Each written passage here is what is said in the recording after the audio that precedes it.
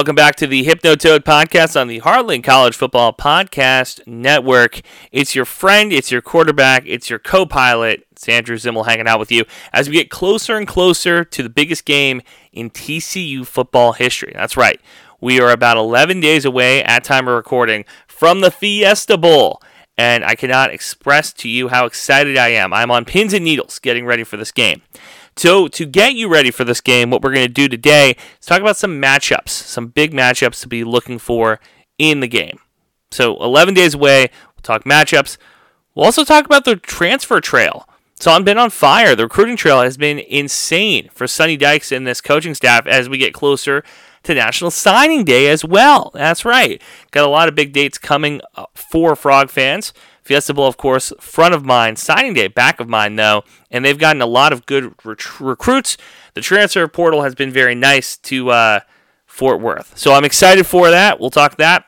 But first, got to talk about the elephant in the room. And we start with Max Duggan announcing, declaring that he's going to the NFL draft. Now, flashback to a month ago, and I was the biggest fan talking about Max, Mad Max. I said, this is a Heisman contender. He's a Heisman runner-up. He's the guy. Like, Boykins was great at TCU. Andy Dalton really got this thing kick-started in the 21st century, moving us from the Mountain West to the Big 12. Boykins kind of took the baton, carried us into the Big 12, was one of the best quarterbacks in the Big 12 when he was at TCU.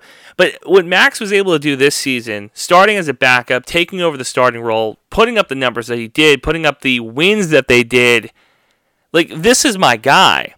So I was kind of disappointed. I think this is the first time all season I can say I was disappointed in what transpired.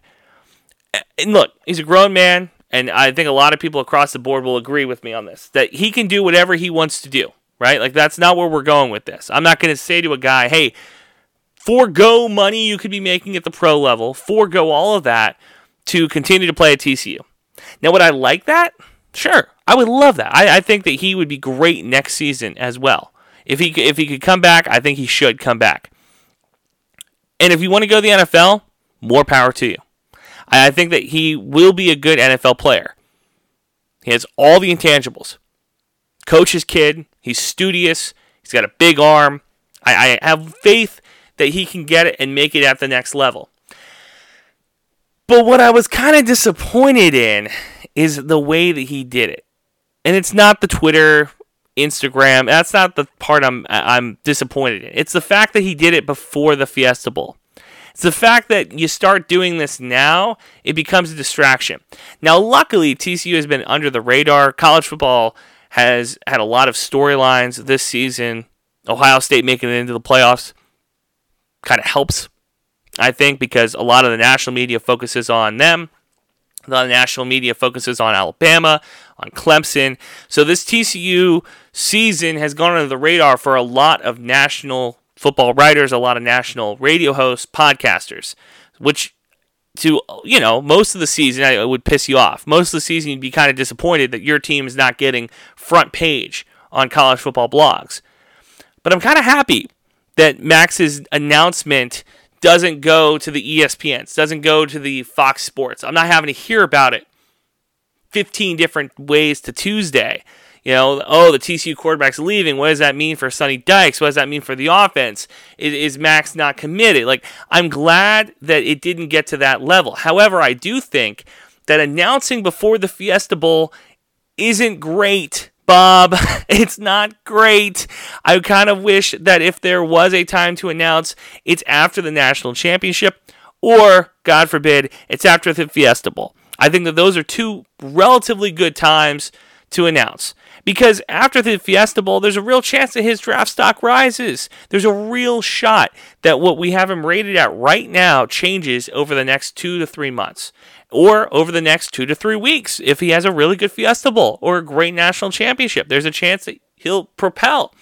But right now, according to NFLDraftBuzz.com, which is a website that I did not hear about till today, right? They have ranked all of the different positions and all the different quarterbacks.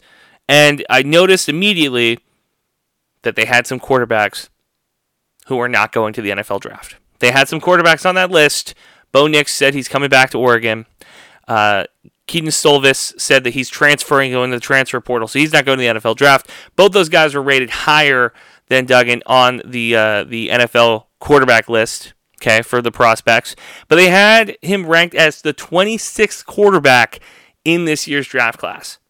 Now, while I think that's a little low, okay, I'm not saying he's the 26th best quarterback after coming in second for the Heisman. That's not what we're doing here. I refuse to put my name on that. 26 doesn't feel right, but it feels in the ballpark. Okay, it's not the right house, but it's in the same neighborhood. You know, when I look at the air raid offense and Sonny Dykes, and I look at the air raid offense and the way that some of the other quarterbacks have gone to the NFL, Jared Goff, for the most part, his career has been kind of floundering. Number 1 overall pick. Now he looks okay with the Lions, but for the most part, not great. Patrick Mahomes, incredible. One of the best quarterbacks in the NFL, maybe one of the best quarterbacks of all time when it's said and done. But there's also Gardner Minshew, Baker Mayfield, Case Keenum, right? So some of them are great. Some of them are Patrick Mahomes. Some of them are Jared Goff. Some of them are career backups. Some of them have great moments but can't stick around. Some of them get out of the league within 4 or 5 years. I don't think Duggan is a guy that's going to be out of the league in 4 or 5 years. I think that he's better than Gardner Minshew. But to say that he's going to be a first rounder or even a second rounder, and when you look at some of the teams that need quarterbacks, is he the type of guy that they're going to circle on the draft board? I don't think so. Which raises the question, why announce when you did? To just get on guys' radars? Let your play do that. And he's a coach's kid, so he should know that. You know, let the play be the thing that stands out. I don't know. The quarterback, he's announced the NFL draft. It might be a mistake for a lot of reasons. I'm happy for him. I wish him nothing but success. I wish him nothing for success but success in the in 11 days in the Fiesta Bowl. But I just wish that he would have waited a little longer. Okay, on to the transfer portal. The transfer trail is what we're going to call this segment because TCU has been killing it. I think that they are one of, if not the best team in the transfer portal so far early into this thing. Now, granted, like I said, it's really, really early to be talking about this, but some of the names that they've gotten are not names that you would have recognized during the regular season. They're probably not names that you were keeping a close eye on unless you are a transfer portal guru. You're not looking, but they got some pretty good guys. So let's go through them. The first name that we want to throw out there is Channing Canada from the Trinity Valley Community College. Okay, where is that? It's in California. It's one of the best JUCOs in the country. He was ranked the number 1 JUCO corner in the nation, according to 24/7 Sports Composite System. So that is where we're going to go for all of our rankings from here on out. We like the 24/7 system. I know some people aren't super happy with them all the time, but I like it. So he's got 3 years of eligibility. He's a redshirt freshman appearing in 9 games, 21 total tackles, 4 pass breakups. Avery Helm. Now that's a name you might recognize. University of Florida. As a high school recruit out of Missouri City, Texas, Helm was ranked a 4-star, the 24th quarterback in the 2020 class, according to 24/7. During his time in Gainesville, 31 total tackles, 5 pass defense, 22 games played over the 3 years, and he'll be eligible to play next season. Jamal Johnson from Seguin High School. Now, this isn't the transfer portal. This is just an early signee, which I'm happy with. He was ranked the 33rd safety in the nation, according to 24/7. JoJo Earl. Now, these are 2 names that you want to keep an eye on. JoJo Earl and Jack Beck, because those both happened this prior week. Earl was an elite prospect out of Texas, a 4-star, top 50 overall recruit, and then the number 6 wide receiver in the 2021 class. At Alabama in 2 seasons, 24 catches, 303 yards, 2 TDs, also was a punt returner. And this is, again, what people are saying. I am not going to be the one to give you player comps. I don't like comparing current players to former players.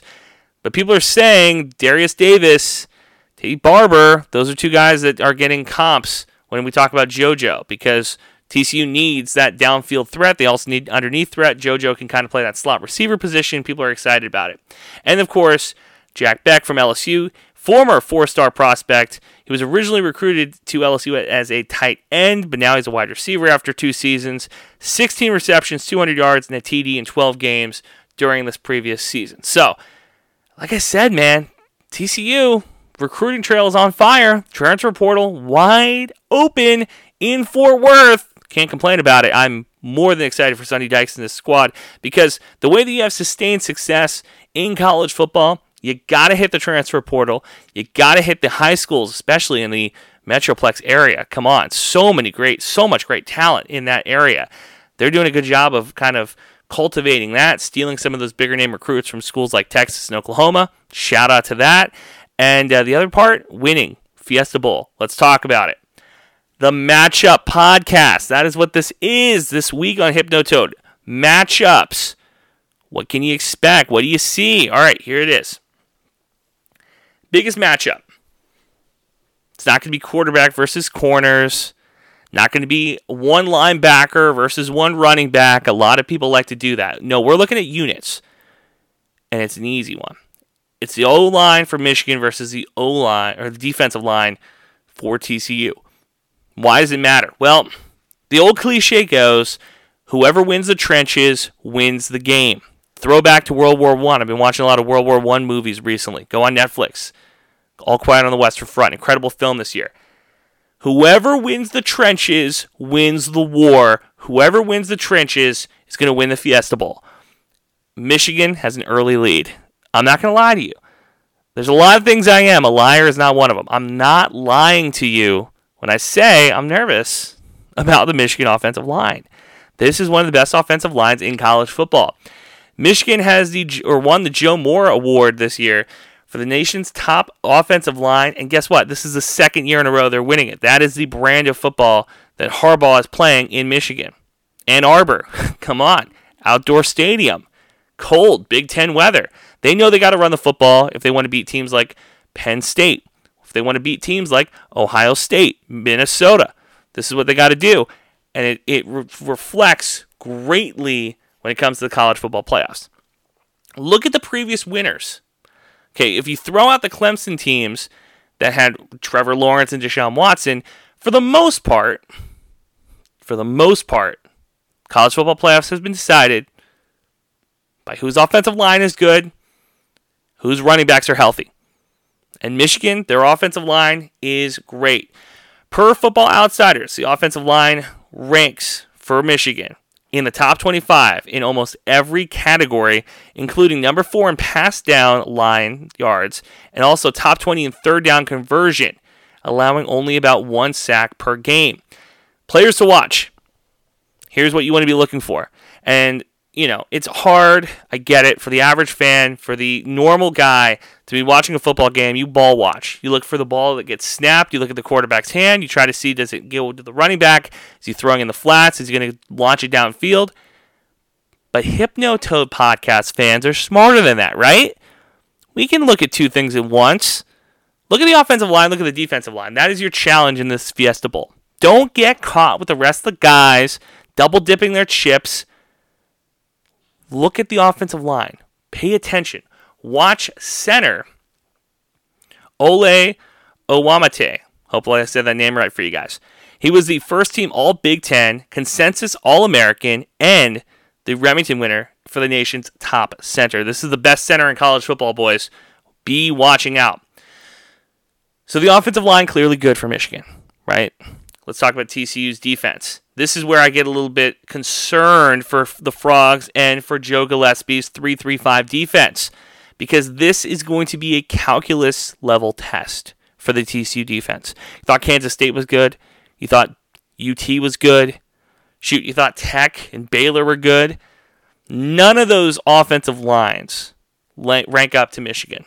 They just don't.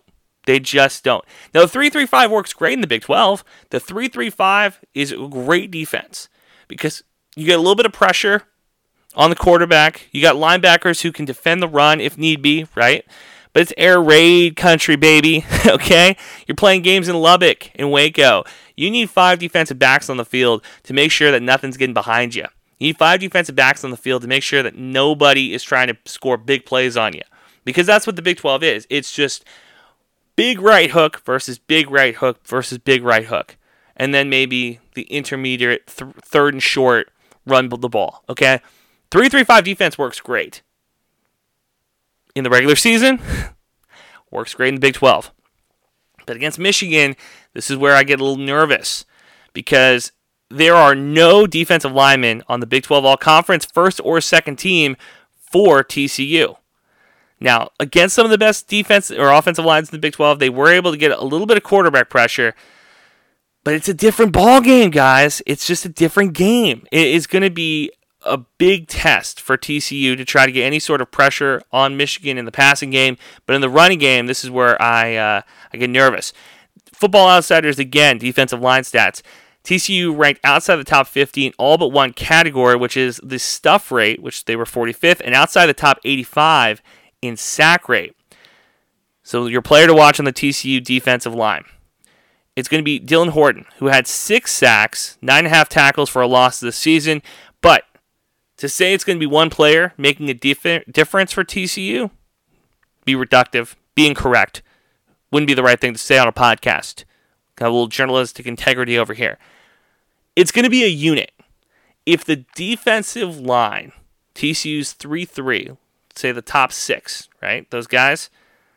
If it's those guys versus the 5 guys up front for Michigan, Michigan's going to win this game. They just are. It's going to be up to Joe Gillespie in the next 11 days, a little bit longer than that, probably the last 20 days. It's up to him to figure out how do you get a defense that is really good at stopping the pass. How do you get them to get guys on the field to creep up to the line? Are there guys that have been kind of sitting in the wings waiting for this type of thing? And I think that's probably a fair question to ask. And I think that Sonny Dykes, when he took over TCU, knew that the goal for this team wasn't just to win the Big 12, which they didn't this year. Just remember, won the regular season, lost the Big 12 championship. The goal's not only to win the Big 12, but it was to make the playoffs, which they did. But once you get here, that goalpost moves. It's a result-based game, baby. The results are in. You're trying to win the Fiesta Bowl. And I think that he knew, and I think Gillespie knew, that if you want to win in the playoffs, you have to have a great defense, and it has to be a good run defense. So let's talk about the pass game. Because if this game turns into a shootout, that is where TCU wants to live. They want to live in the margins where this game turns into a 35-30 game or a 40-41 game. You know what I mean? They want to see the ball moving up and down the field quickly. Michigan has the most run-dominant offense in college football this season. 59% run rate in neutral game situations, according to Campus Canton. Okay. TCU's defense stacks the box at a lower rate, which means they put guys in between the tackles, at a lower rate than any other team, allowing ball carriers to gain 3 or more yards before contact on 37% of attempts, which ranks 120th out of 130 college football teams. However, now this is where things get interesting. However, if TCU forces a shootout, this is where the guys in Vegas start making some money. If they force a shootout, J.J. McCarthy, quarterback from Michigan, has struggled to push the ball down the field. He has a 38% completion rate on throws 15 or yards down the field. Now, in that Ohio State game that essentially won the Big Ten for Michigan, he was able to get the ball down the field very well. But if you go back and watch that game, you'll know Ohio State was doing everything but defending the sidelines. They said between the numbers, we are going to shut down the field. We're not going to give anything up in between the numbers. But numbers to sideline, we are giving all that territory up for free. You can have all of that. And that is where they got burned and got hurt because Michigan worked the sidelines all game against them. TCU can't allow that to happen. TCU only allows 32% of downfield completions, which ranks 13th in the country. So, what did we learn here, boys and girls? The matchup that you want to watch in this game. Sure. Miller's going to look good. Duggan's going to look good. Johnson's going to look good. The offense is going to look good, I think, for TCU. It is what can the TCU defense do against the Michigan run game. That is what's going to decide this game. If TCU can throw the ball down the field and score quickly, keep the defense on Michigan on their heels, they have a really good shot to not only win the Fiesta Bowl, but win the national championship. But if they leave the defense on the field, if TCU's defense is on the field and getting gouged by the run, and this turns into a 2-score game, a 3-score game, and it's just Michigan running the ball, that's where TCU is going to get hurt. Now, this is what I found interesting. Michigan rushed for 418 yards and 4 TDs against number 10 Penn State. Remember, they only have 2 top 10 wins. Against number 10 Penn State earlier this season, 418 yards. Against Ohio State, number 2 Ohio State, they only ran for 252 yards. A lot of those yards were in garbage time. But McCarthy passed for 263 yards and 3 TDs against Ohio State. TCU has to be able to stop the run at a good enough rate that their offense can get on the field and score points. That is it. The offensive line for TCU against Michigan's defensive line, I feel very strongly in. I feel confident. Duggan working the Michigan defense, I feel very good about. This is the matchup. Michigan's offensive line, TCU's defensive line. Sorry. Next week, we will give you a complete game preview. We'll also, of course, mention some of the recruiting trail. We'll get into all of that next week as we get one step closer to the Fiesta Bowl. Now, that is happening New Year's Eve, 11 days from today. I'm excited for it. For everybody on the Heartland College Sports Podcast Network and myself, Andrew Zimmel, want to thank you guys once again for listening to the Hypnotoad Podcast. Make sure you subscribe and share wherever you get your podcasts.